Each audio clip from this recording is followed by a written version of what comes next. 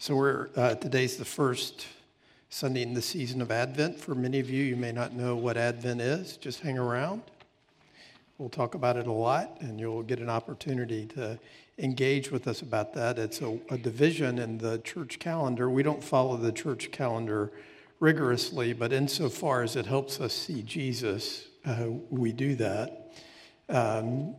Some names of seasons in the church calendar you may be familiar with: Christmas, Lent, Easter. But on the church staff, we know that there's another season, and it's called the Sleepy Sundays.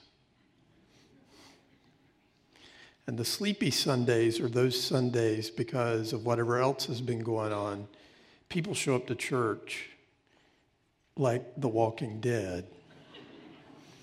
I don't know what you did this week. I don't know the effect of turkey or ham or dressing or pie. I did a study this week to try to figure out, they say that turkey puts you to sleep, but it's actually not the turkey that puts you to sleep. It's the combination of turkey with everything else. That's what puts you to sleep. But our theme this year for Advent is Wake Up. And of course, the Lord is helping us that today with the weather and a nice gray, dark, cold, wet day that makes you want to wake up even more, right? So today's not only the first Sunday in Advent, this is the Super Bowl of Sleepy Sundays. So in light of that, before I read the text, let me pray. Lord, we're a sleepy bunch, but you knew that about us already, and you welcomed us here this morning. You are ever faithful to bear with us, to challenge us, to comfort us, and to love us. We're grateful for that today. And Lord, as we look to you today, we pray for your blessing to be upon us, that you would help us to be alert to you, to not miss you, to see and seize the opportunities that you give to us, to take you at your word, to entrust ourselves to you, but particularly today to anticipate your second coming. So hard. But you knew that, and so I pray that you would, by your Spirit, press upon us the good news that Jesus loves sleepy sinners. We ask this in the name of the Father, Son, and Holy Spirit. Amen. We're going to look this morning at Mark chapter 13, verses 32 through 37. The text is in the bulletin and also up on the screens behind me. And what you'll note about this is Jesus near the end of his earthly ministry at a time of crisis, preparing his disciples and preparing us for the time of crisis and for what comes after. And so that's why it's a great text for us, because these words were not just for those people who were gathered there in the temple as he was teaching, but they're for us as well. So Matthew 32 to 37. This is God's word. We should hear it and respond to it as such this morning. But concerning that day or that hour, no one knows, not even the angels in heaven nor the Son, but only the Father. Be on guard. Keep awake. For you do not know when the time will come. It is like a man going on a journey when he leaves home and puts his servants in charge, each with his work, and commands the doorkeeper to stay awake. Therefore, stay awake. For you do not know when the master of the house will come, in the evening or at midnight, or when the rooster crows or in the morning. lest he come suddenly and find you asleep. And what I say to you, I say to all, stay awake. Such a good final word. We should have those two words, stay awake, at the end of every scripture reading on Sunday morning. Let me just say at the very outset, don't misinterpret this passage to believe that insomnia is the pathway to spiritual growth. That's not what Jesus is talking about. In fact, sleep is one of the most faithful things you can do, which is hard for us because we believe that production is the good thing. But actually, sleep is an exercise in faith. Because when you sleep, you're recognizing, first of all, that you need to sleep, that you're limited, you're finite, you're human, and you're fragile. And we all know what you're like when you don't get your sleep, right? True? But even more than that, there's a recognition that when you sleep, you can't do it all, that you're not a machine going 24/7. And that when you rest, when you sleep, you're recognizing that about yourself. But even more than that, when you sleep, you're recognizing the fact that there is one who never sleeps, who is always at work, always faithful, always watchful, always mindful, always careful to care for you, even when you, as a sleeping person, are not doing that. So that's not what Jesus is getting at.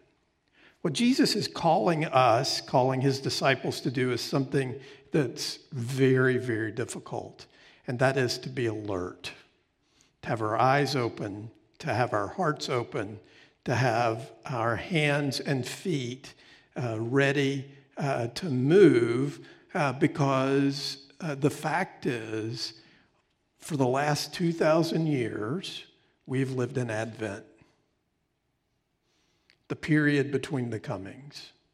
That time where we rest in the fact that Jesus has come, Jesus has lived, Jesus has died, Jesus has risen again, and he will come again. And Jesus is pressing upon his disciples and us this morning what is, and Luke, you can put my notes up there, what he wants us to do in this period of time. And what he wants us to do is to trust what he says is that he'll return.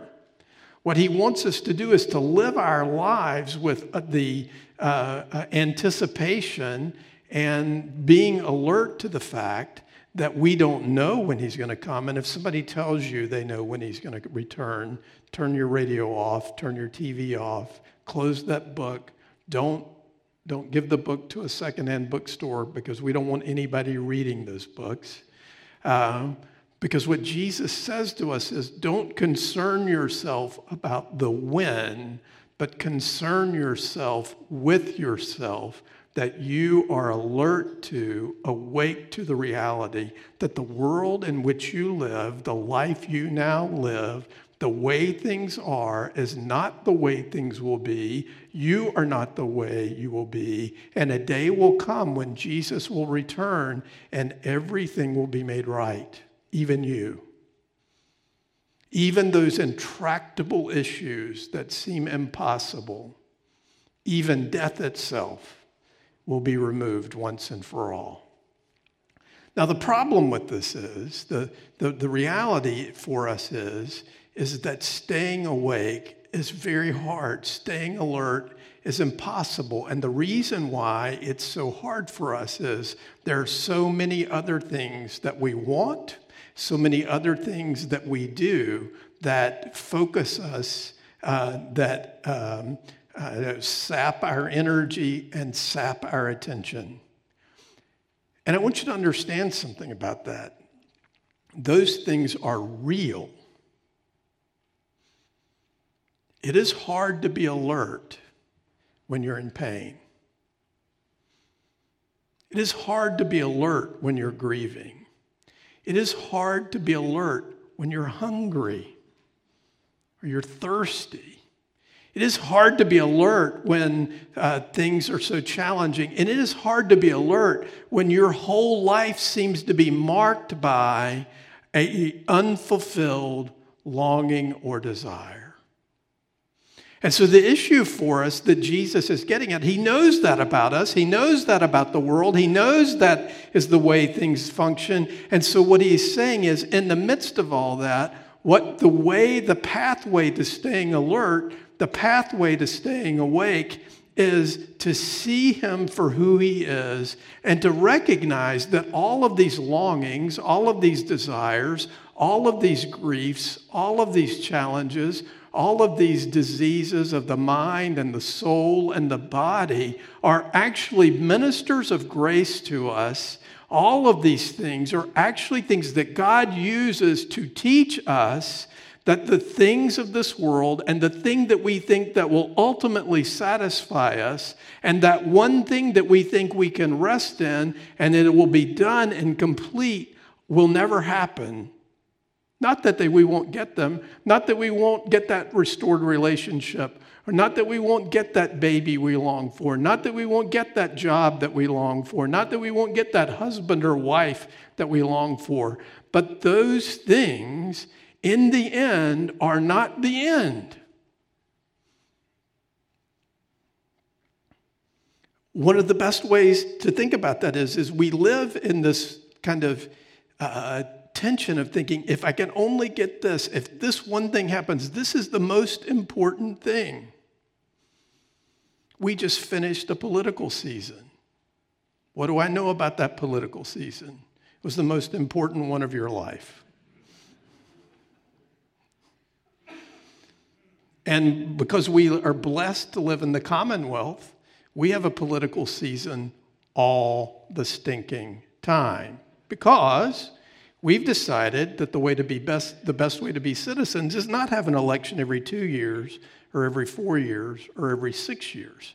But let's have one every year. So there'll be statewide elections coming up again in 11 months. It'll be the most important election of your life. You can rest assured that some candidate or some pundit somewhere is going to say that. Most important. Got to win this one or the world's coming to an end. Maybe we should lose, right? So the fact is, that's the way longing works in our lives. And the thing that is so tremendous about this is that Jesus knows we are a sleepy bunch. He lived and worked and walked and ate and camped out with and preached with and played with 12 sleepy men. One of the common themes in the Gospels is the fact that the disciples are always missing the boat. They're always kind of checked out. They're always distracted by some shiny thing or some controversy or something, when the fact of the matter is Jesus is right there in the middle of them. We see that, next slide, Luke. We see that at the end of Jesus' life. Jesus, on the night he was betrayed, on the darkest night of his life, on the darkest night of anybody's life ever, we read this: Jesus went with them to a place called Gethsemane, and he said to his disciples, "Sit here while I go over there and pray." And taking with him Peter and the two sons of Zebedee, that's James and John, he began to be sorrowful and troubled. And then he said to them, "My soul is very sorrowful, even to death. Remain here and watch with me." And going a little farther, he fell on his face and prayed, saying, "My Father, if it be possible, let this cup pass from me. Nevertheless, not as I will, but as you will." Next slide. And he came to the disciples and found them sleeping. Now, let me just say something in defense of the disciples here. Dealing with inconsolable people is exhausting.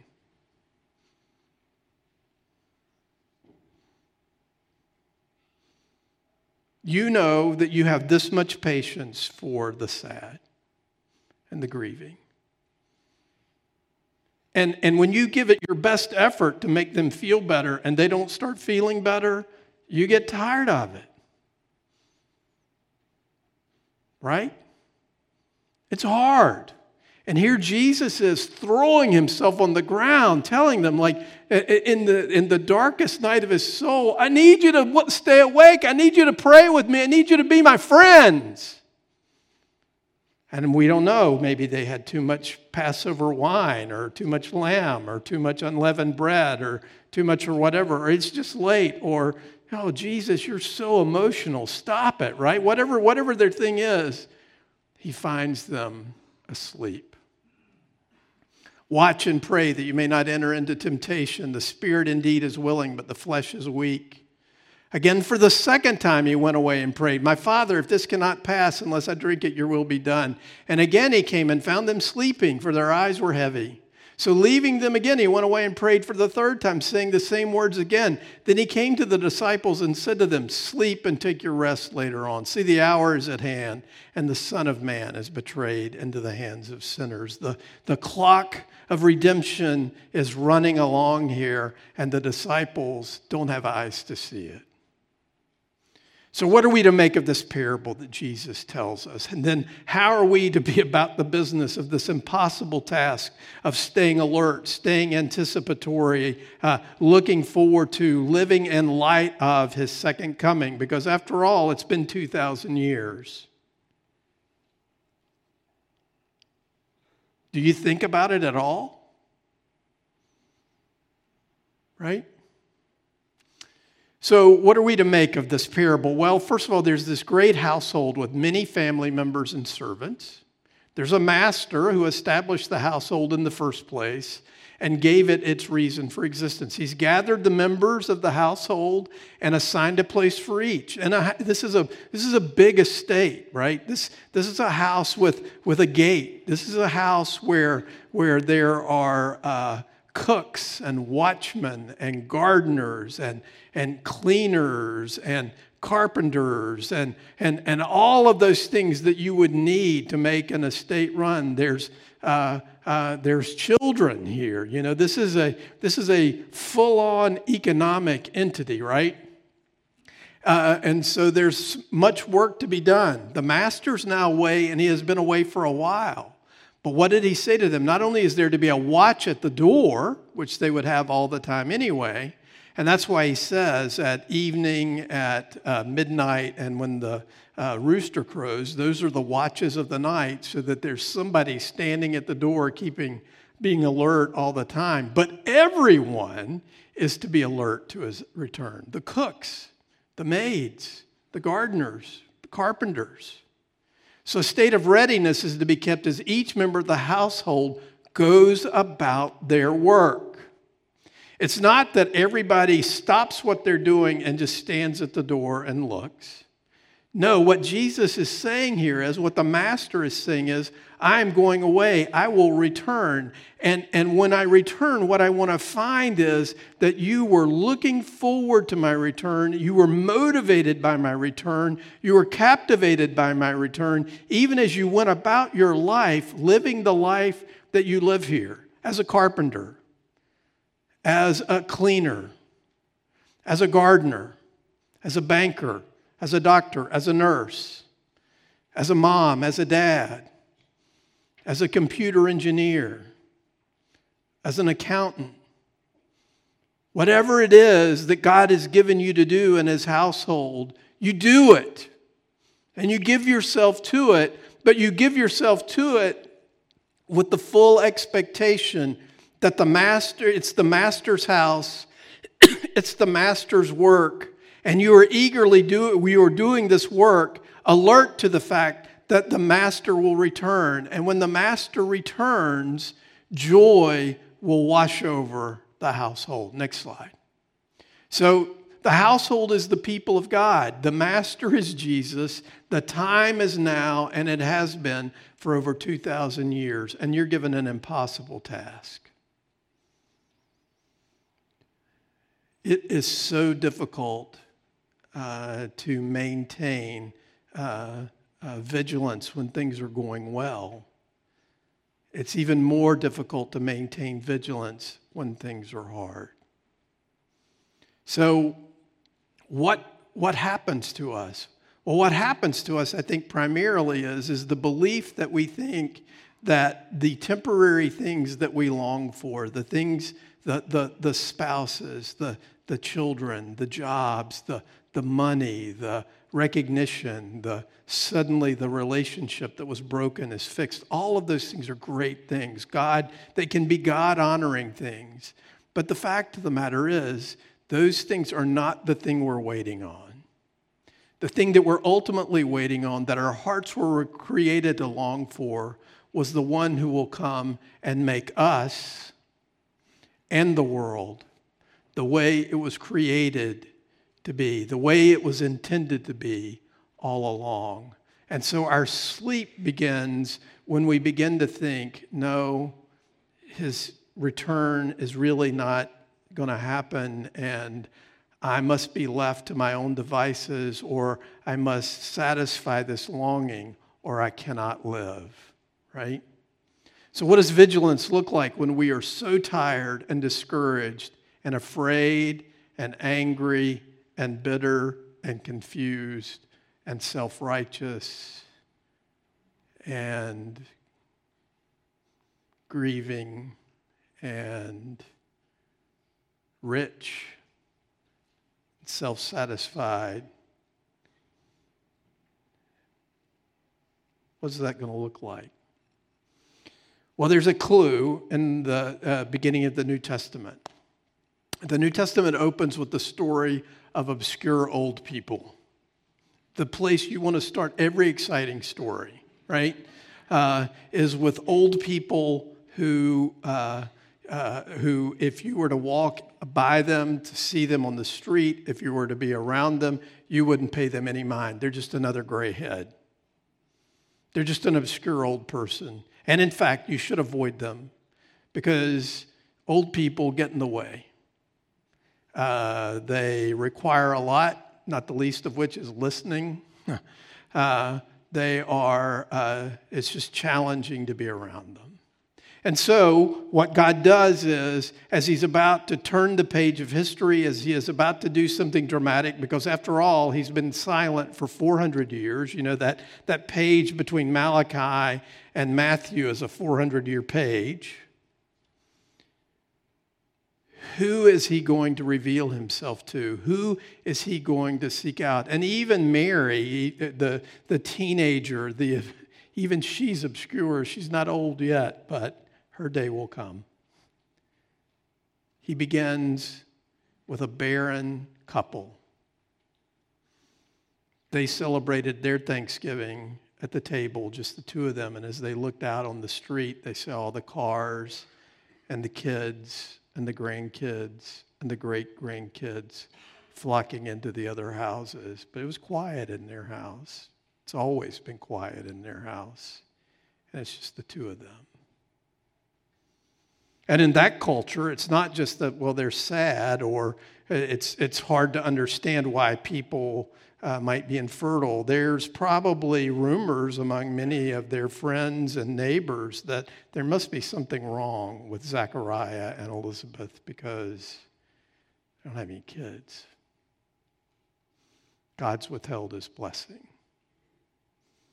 And there's Zechariah doing his job, working as a priest, when God shows up in the form of the angel Gabriel, who announces to him that the forerunner of the Christ, the last Old Testament prophet, will be born to this old couple. Not the people we would look for. We read about Simeon, right? Who was righteous and devout. He just hangs out in the temple all day praying, and it says that he was waiting on the consolation of Israel. I'm sure that Simeon had many concerns and many things and many wants and unfulfilled desires in his life. But what he understands and what is so key to him is he, as an old man, has made a deal with God. God, I long for your coming so much. Don't let me die until I've seen it. And he sees it. He holds the baby in his arms, and God reveals to him This is what you've been waiting for. And then we're told about Anna, a widow, whose the text is a little garbled, but apparently she's been a widow for a long time. And she spends her days in the temple praying. And she sees the baby. And she goes and she speaks to everyone who was what? Waiting for the redemption of Israel. You see, that's the thing that is so powerful to me about this is that what we think and the way we expect to what we're alert to, what we're vigilant about, is going to be something flashy or attractive or gifted or it'll be the latest celebrity craze, when what we see here is actually that God is consistently working in ways so that we only see his power in the weak and the obscure, in fact, in the invisible. Why in the world would you start a worldwide movement with a barren couple, a widow, and just an old guy who's wandering around in the temple? Because what we see and what we recognize is these people are the people who are bereft of everything else. They don't have anything else to entrust themselves to. They don't have any other hope. Their hope is grounded in the very promise of God and the hope that God will keep his word and do what it is he has said he would do, that he would redeem a people to himself, that he would come in the flesh, that he would walk among us, and that the light would shine in the darkness, and that the darkness would not overcome it. That's their hope. That's what they're resting their lives upon. That is the thing that motivates them day after day after day after day after day of waiting and longing, because they know the very character of their God, and they know that he keeps his word, and if he said he would come, he will come. That's their hope. And so they go about their business, and they live their lives, and they do what God has called them to do in the sure and certain expectation that he will arrive. And when he arrives, everything will be changed forever. Next slide. So what are 3 things you can do to stay alert? Well, the first one is this: don't confuse what you're longing for or waiting for with the wrong thing. And this is so hard for us.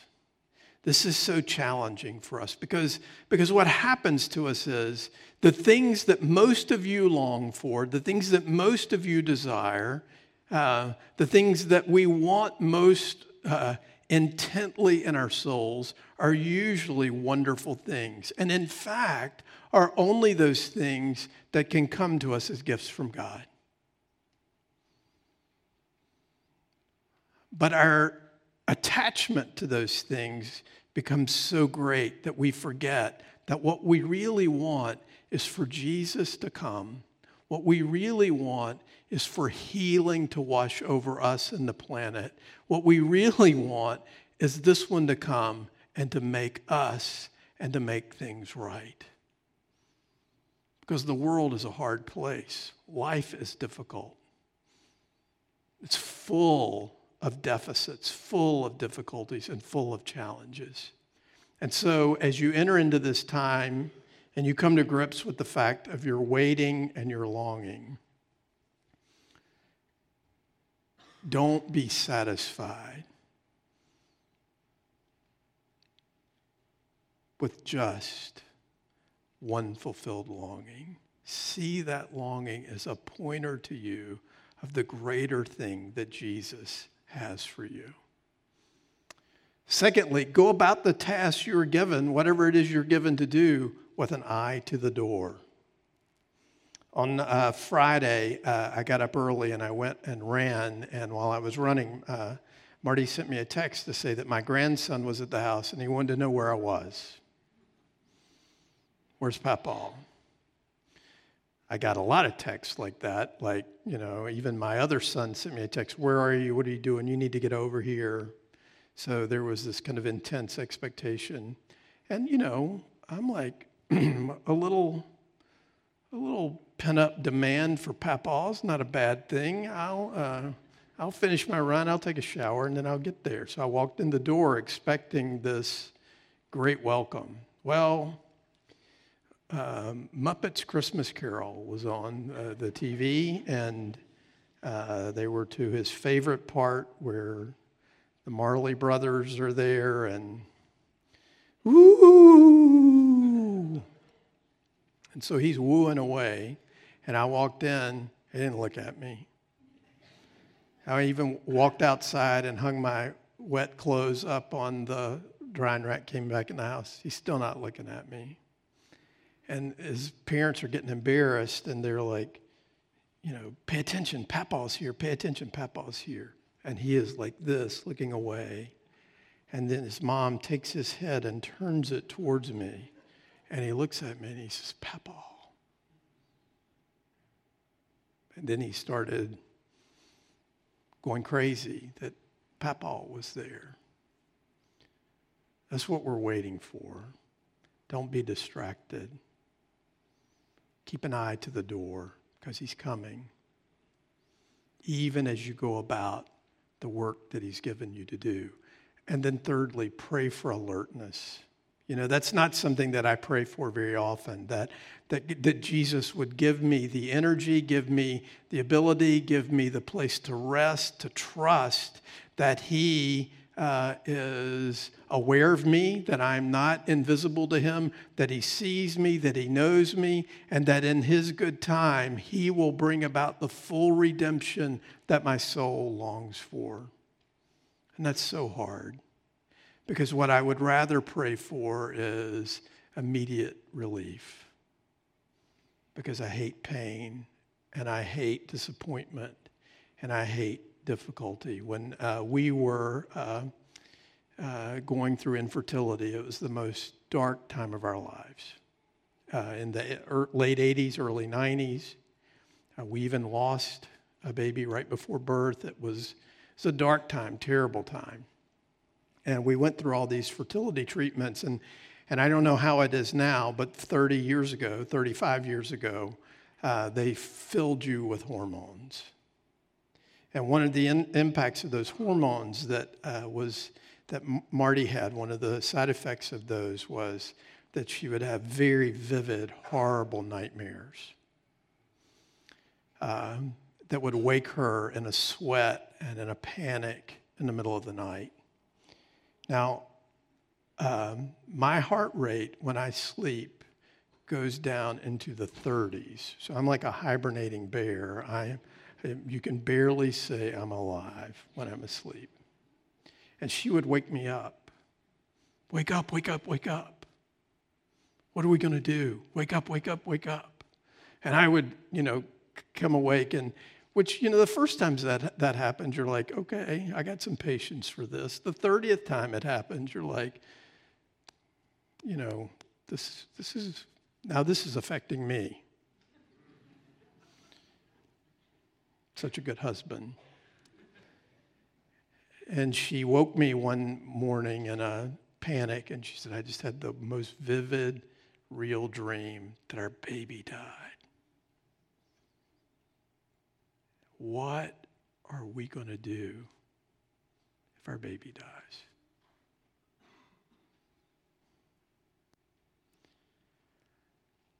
And I looked at her and I said, well, the only thing we can do, and that is grieve, be sad, be broken, and trust in the one who raises the dead. I don't have anything else. That's all we got, and that's all we need. So pray for the alertness to have an eye to the door, to entrust yourself to the one who came once and who will come again. As we come to the Lord's table this morning, I made a mistake at the 9 o'clock service where I went too quickly into the words of institution and the church wasn't ready.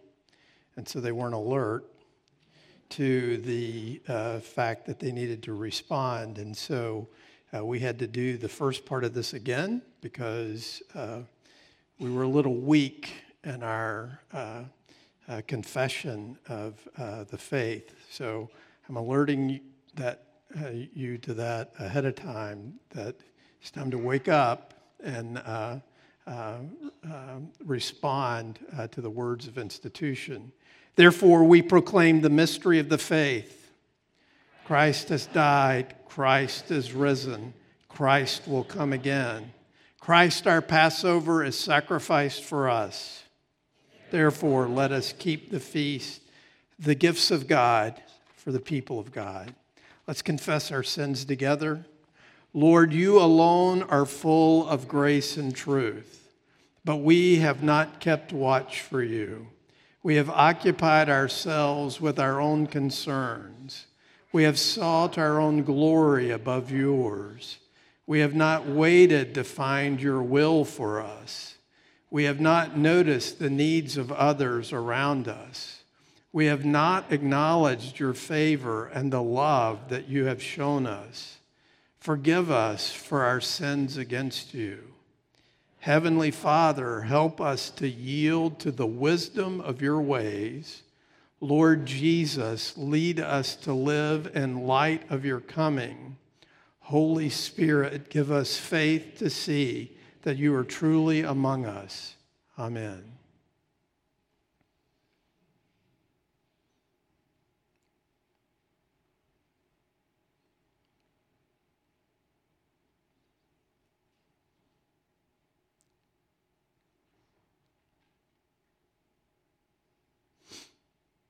Brothers and sisters, hear these words of encouragement. Christ, having been offered once to bear the sins of many, will appear a second time, not to deal with sin, but to save those who are eagerly waiting for him.